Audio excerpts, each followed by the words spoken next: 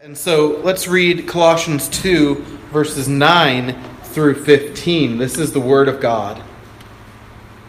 For in Christ dwells all the fullness of the Godhead bodily, and you are complete in Him, who is the head of all principality and power. In Him you were also circumcised with the circumcision made without hands, by putting off the body of the sins of the flesh by the circumcision of Christ, buried with Him in baptism, in which you also were raised with Him through faith in the working of God who raised Him from the dead.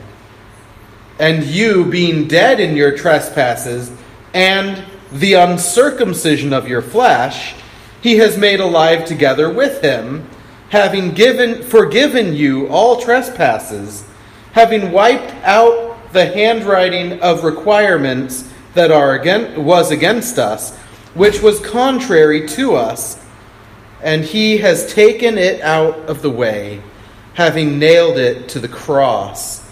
Having disarmed principalities and powers, He made a public spectacle of them, triumphing over them in it.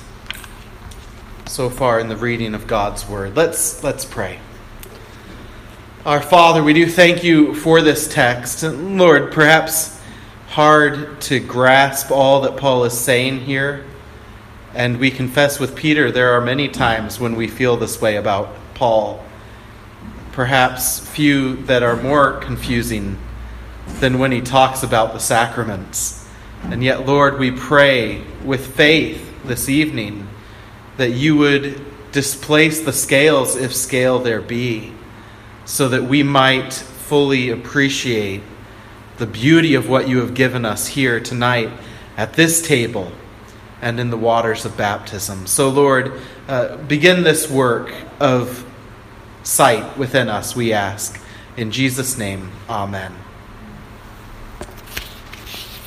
It strikes me that Spurgeon's comments there about, in the hymn we just sang, which was by Charles Spurgeon, that if eyes defiled and dim, we see the signs, that would be bread and wine, bread and juice, and don't see Christ. Christ displaced the scales so that we might see You. I think that hymn gets at the heart of a big problem in the church today and throughout the centuries with the sacraments. We don't understand what a sacrament is or is intended to be correctly, and so we lose the beauty of the vision of the grace of God in Christ in the same depth that it is offered. How should we think about the sacraments? Two negatives tonight and then two positives. The two negatives have to do with the reason, I think, why we don't appreciate the sacraments rightly or see the grace of God in them correctly. And they're both extremes. So the first negative is the sacraments are not magical. What should I think about the sacraments? Well, we should not think of them as magical. And that's exactly how many think of the sacraments. The doing of the act makes something happen. So we think of the Roman Catholic Church, and maybe we think of the Lutherans as well, that they might not think that's fair, but of an idea of here at the Lord's table, something happens, and the bread and the juice, in the Roman Catholic view, becomes Christ's actual body. And the Lutheran view, He's hovering around it doesn't change, but somehow He's here at the table, personally, physically. There's something magical going on there. And yet that's not the only way we can think of the sacraments magically. Think of Constantine, waiting to be baptized until the last possible second. He wanted to be baptized on his deathbed. Why? Because the washing of regeneration and baptism would wipe out all of his sins. And so you want as many of your sins wiped out before you go before the throne of God as possible. You want to wait until the last second because magically, let's not talk about repentance. Baptism. See, we look at these sacraments in kind of a mystical, magical way. I emphasize the word magical because you could say the sacraments are mystical and mean a correct thing by it. The Reformers do that. Calvin likes talking about the mystical union we have with Christ in the Lord's Supper. But what he does not mean by that is that something magically is happening. Or maybe we could think of the magical aspect in a more subtle fashion. We kind of, those Roman Catholics, that the bread becomes the body of Christ. And yet, how many evangelicals think, just by taking it, I'll be holier. Just by taking it, something good will happen to me. Disregarding, as the Corinthians did, the proper taking of the Lord's Supper. And so we don't prepare our hearts and our minds. We don't look at the supper correctly. We think, if I just take it, something good will happen to me. Or if I just receive the waters of baptism, I will be a Christian. Maybe you would never say such a thing, but it's not hard to find people who, if you ask them, are you a Christian? Their response would be, sure, I was baptized in 19... whatever. Right after that, whomever, revival service, I went down to the waters and was baptized. That's a magical view, in one sense, of the sacraments. Thinking that the spiritual thing happens because the sacrament has been done. But not in such a manner that connects it to faith within the person receiving it. A magical view. The sacraments are not magical.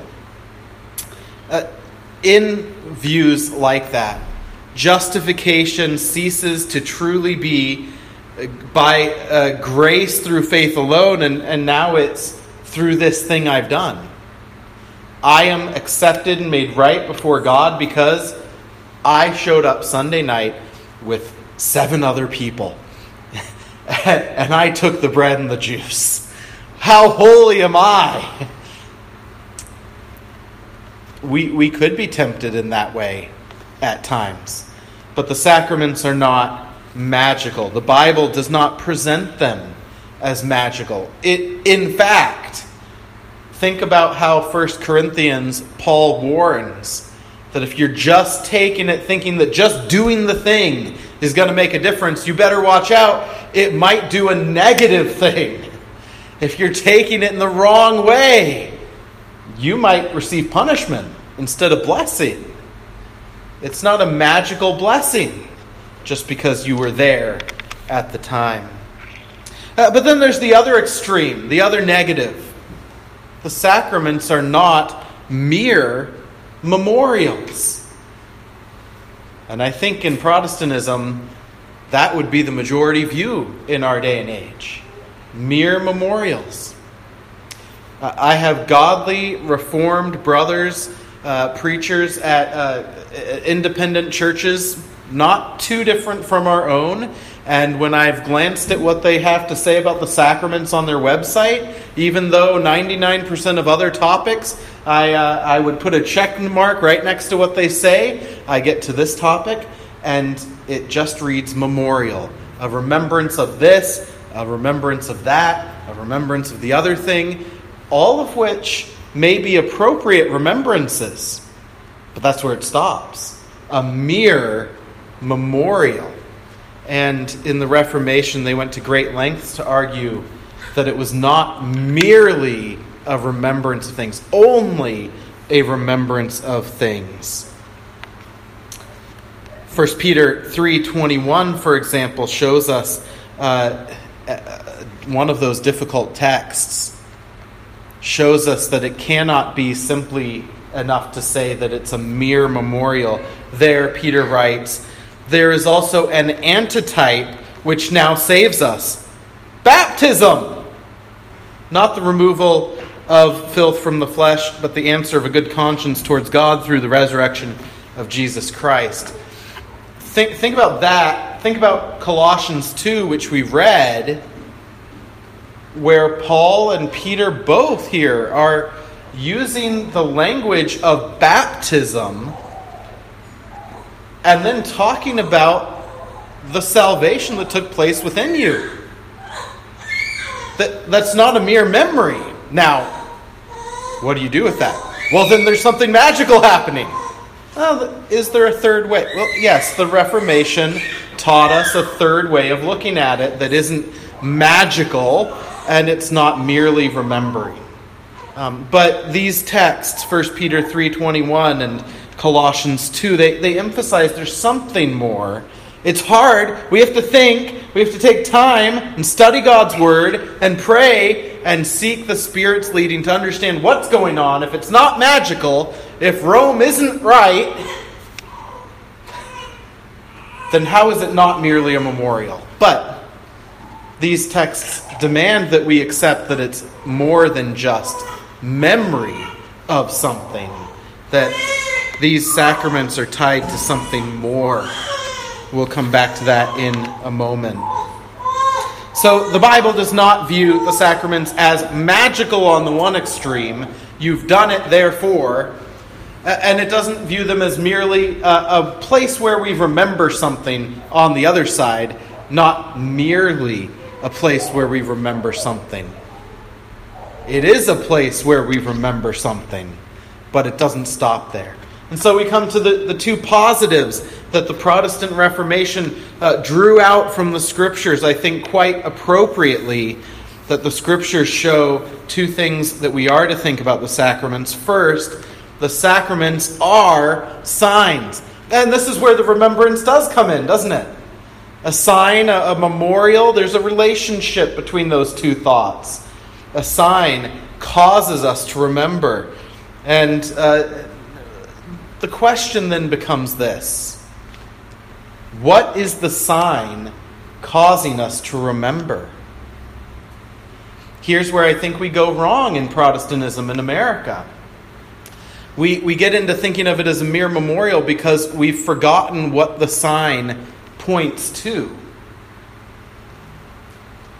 So if I was to go into 20 evangelical churches in America and ask, what does the sign of baptism point to? What does it cause you to remember? Well, remember the day that I professed my faith publicly, that I decided to follow Jesus. Is that it? Is it remembering that I chose Christ? I made a decision for Christ. I think even among the Reformed, often that's how we think of baptism. I'm sure with the Lord's Supper we could do some similar experiment with what people are thinking about when we think about the Lord's Supper. But you see, the sign in Scripture isn't as much about us. It's about Him. With the Lord's Supper, that's very explicit, isn't it? When He uses that word that we take memorial, remembrance, in 1 Corinthians, do this in remembrance of what? Of your decision to follow me. What a great day. Remember that. No, do this in remembrance of me. And He's saying this, of course, with the intent that they would remember what about Him? That He washed their feet, that He broke the bread, and that He went to the cross. And of course, we can never stop there as Christians. That He went to the cross, entered the tomb, and didn't stay there. The Lord's Supper is a sign that points us outside of ourselves. It points us to heaven's high throne where the Son of Man sits and reigns, having accomplished our salvation. But baptism also points to Him. Baptism, think, for example, of some of these texts that are a little difficult because it sounds almost magical. Colossians 2, 1 Peter chapter 3, where it says, now baptism saves. And then he qualifies. It's what baptism points to that is your salvation. But you see, think about your baptism, Peter seems to be saying. Think about your baptism. Excuse me. You didn't save yourself. You didn't wash yourself. You were washed. Think about, we could stretch it a little. Peter doesn't take us to the Lord's Supper, but think about the Lord's Supper. Do you feed yourself on Christ? No. Who broke the bread?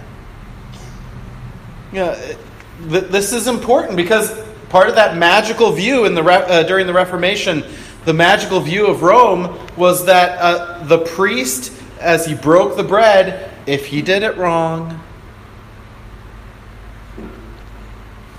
you might not get grace today. That's why Luther, when he spilled the wine early on in his career, before he came to the book of Galatians, Luther spilled the wine the first time he was giving communion to people. It got all over the nice white tablecloth, and they didn't have bleach and a washing machine. And it was a big deal. He spilled Christ. And that might affect whether or not you're blessed there. One of the problems with all of that, beyond the magical element, as if we could do something that would hurt Christ or stop his grace. But part of the problem is that even thinking of the priest as performing the thing, they call it a mass, that's sacrifice. Now, in the Reformed tradition, it's still ordained ministers of the word who give forth the elements. But what's the difference? I'm delivering to you what Paul delivered to me, what Christ delivered to Paul.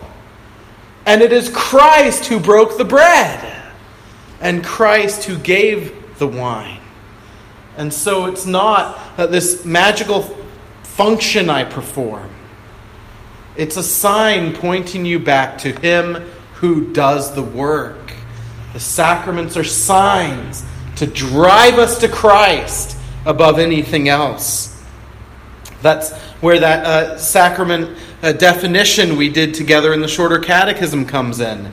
The sacrament is a holy ordinance instituted by Christ, wherein, by sensible signs, that is physical, tangible things, bread and wine, water, Christ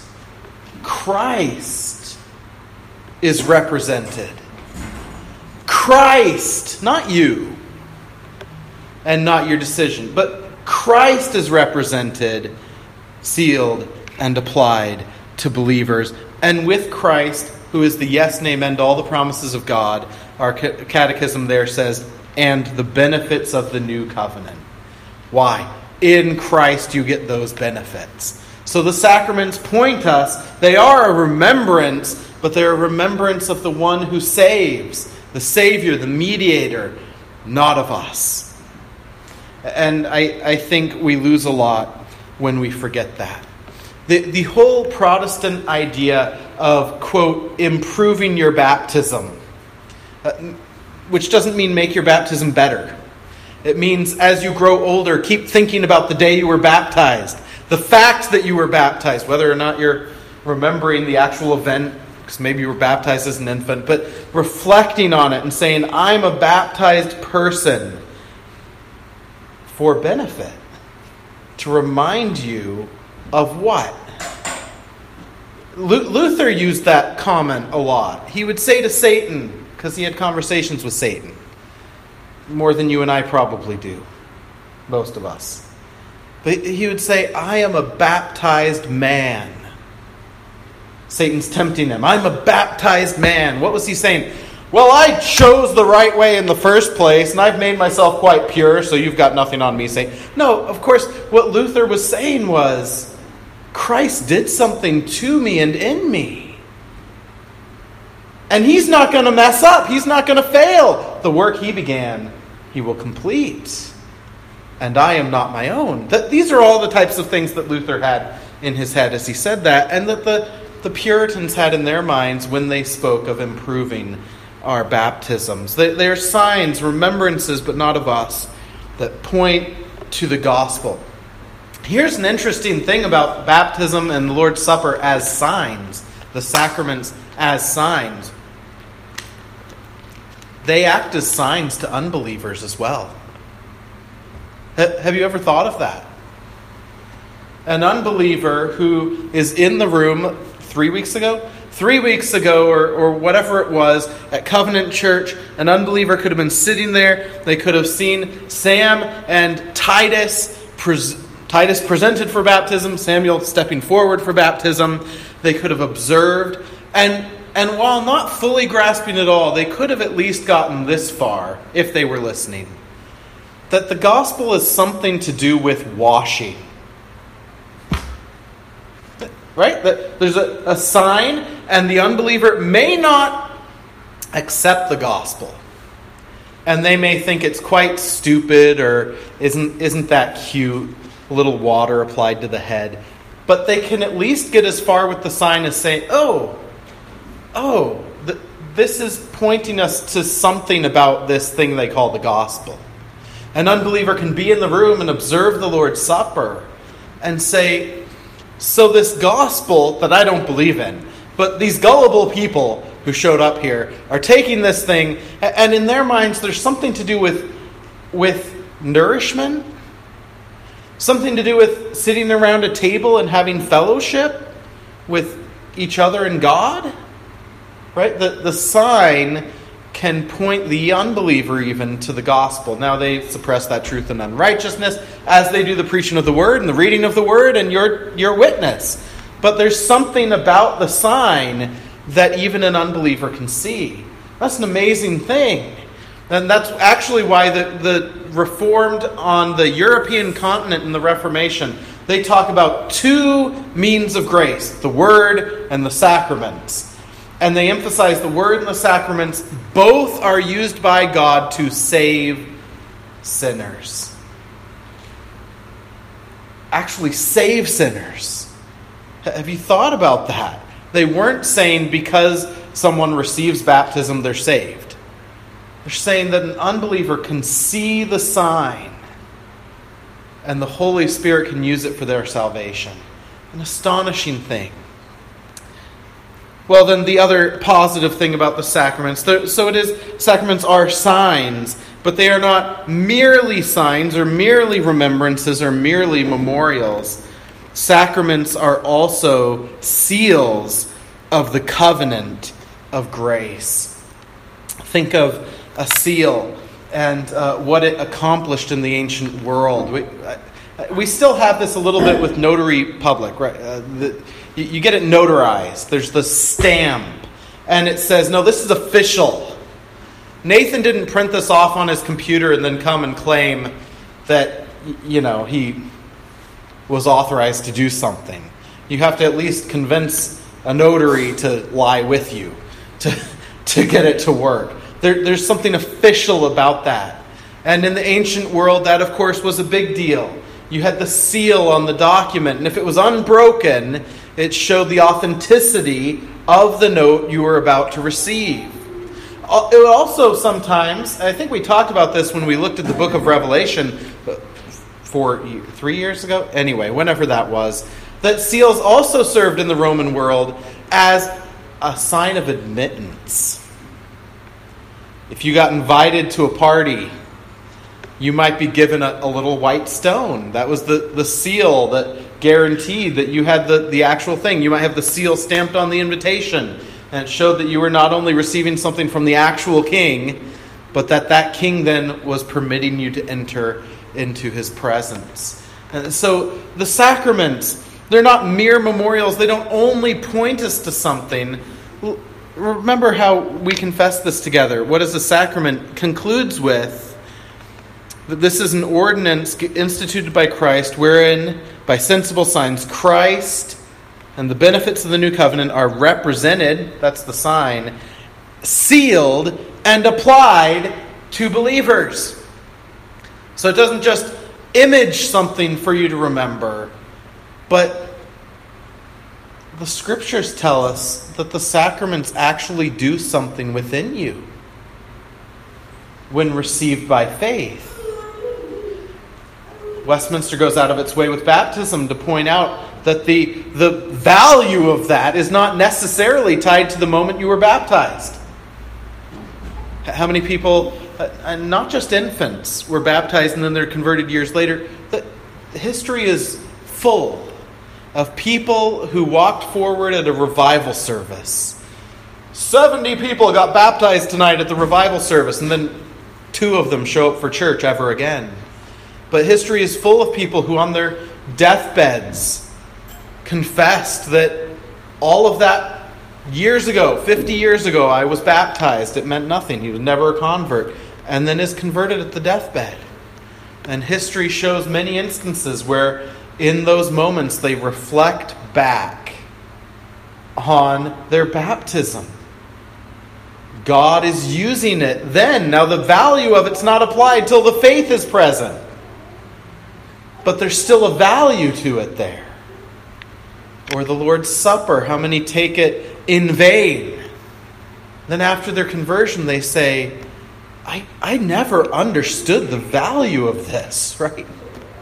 How much and how rich this is important. The sacraments are sealed. And one of the things they seal to the believer is certainty of the promises of God. You hear the word preached.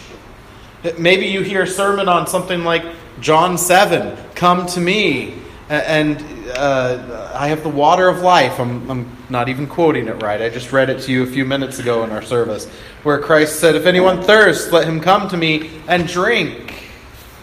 You might hear that as a sermon. And then you receive that little tiny, itsy-bitsy droplet of grape juice. And the Spirit uses the event of the Lord's Supper to drive home the point of the word preached. And it seals to you that these promises are for you. Belgic Confession has that wonderful line in it.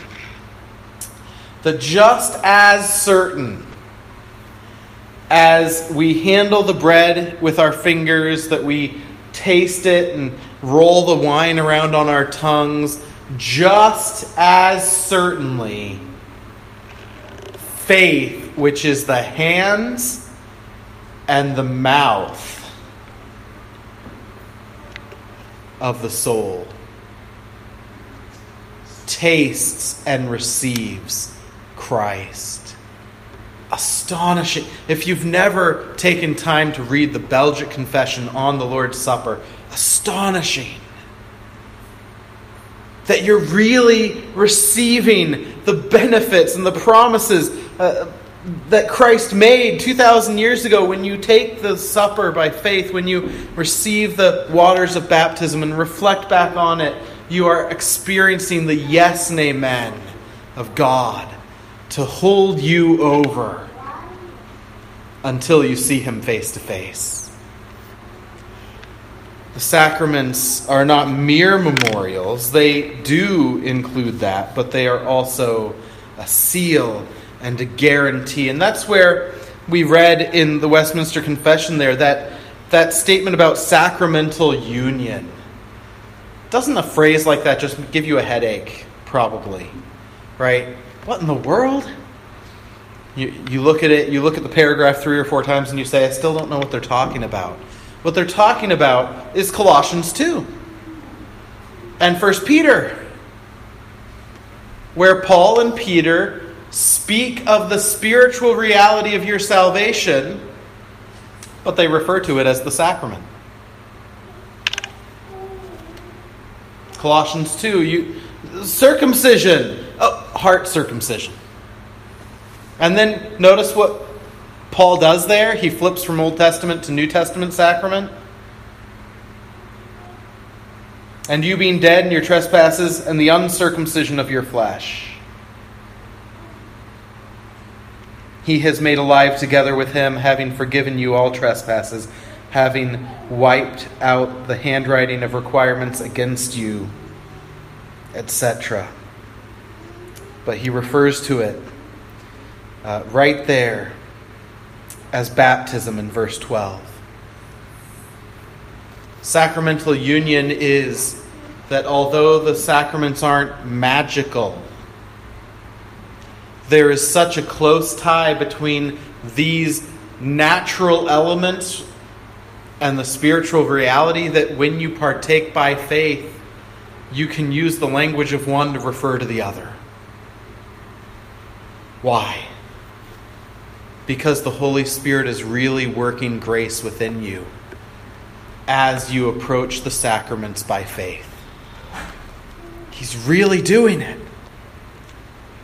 There was something really sealed as that water hit your head a few weeks ago. Right? The reality was already true for you. May or may not have been true for Titus in that moment. But the grace is there.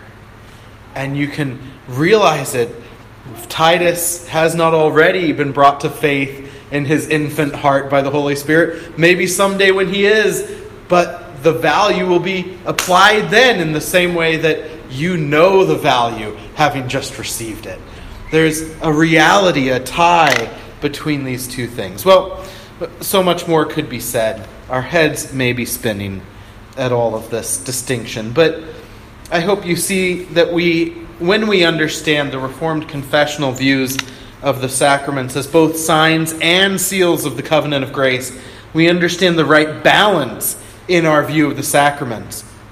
We don't sway from side to side, from direction in one direction, mysticism of the pastor as a kind of a magician, transforming things and making even unbelievers suddenly believers because they have water applied or take the bread. But on the other hand, it's not a mere act of remembrance, but there's actually grace conferred by the Holy Spirit through the person, through faith in the person's heart. So, with all of that before us this evening, I don't know who's on the other side of this camera, and also I can't read your heart. So, I'm going to make 2 points. One, in case any of you have never truly believed. And then I'll come to who I think you all are, you as believers. But to the unbeliever, if there are any here this evening who are not believers in the Lord Jesus Christ by faith, who have not placed their exclusive hope in Christ alone, by the work of the Spirit applied to us apart from our works, the first thing is, don't partake of the sacrament. Because as 1 Corinthians says, it will not do you good without faith. It will do you harm. Don't partake. But that's different from refraining to observe.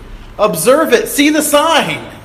See the believers present partaking, enjoying fellowship with each other, enjoying one bread and one cup. For we being many are one in Christ. Observe that. Dwell on it. And then cry out to God that the scales would be removed from your eyes. And that you would, even through this sacrament tonight, see Christ and not just bread and juice. And then you who are believers, who partake tonight, my prayer is that you have an exceedingly high expectation from what we're about to do.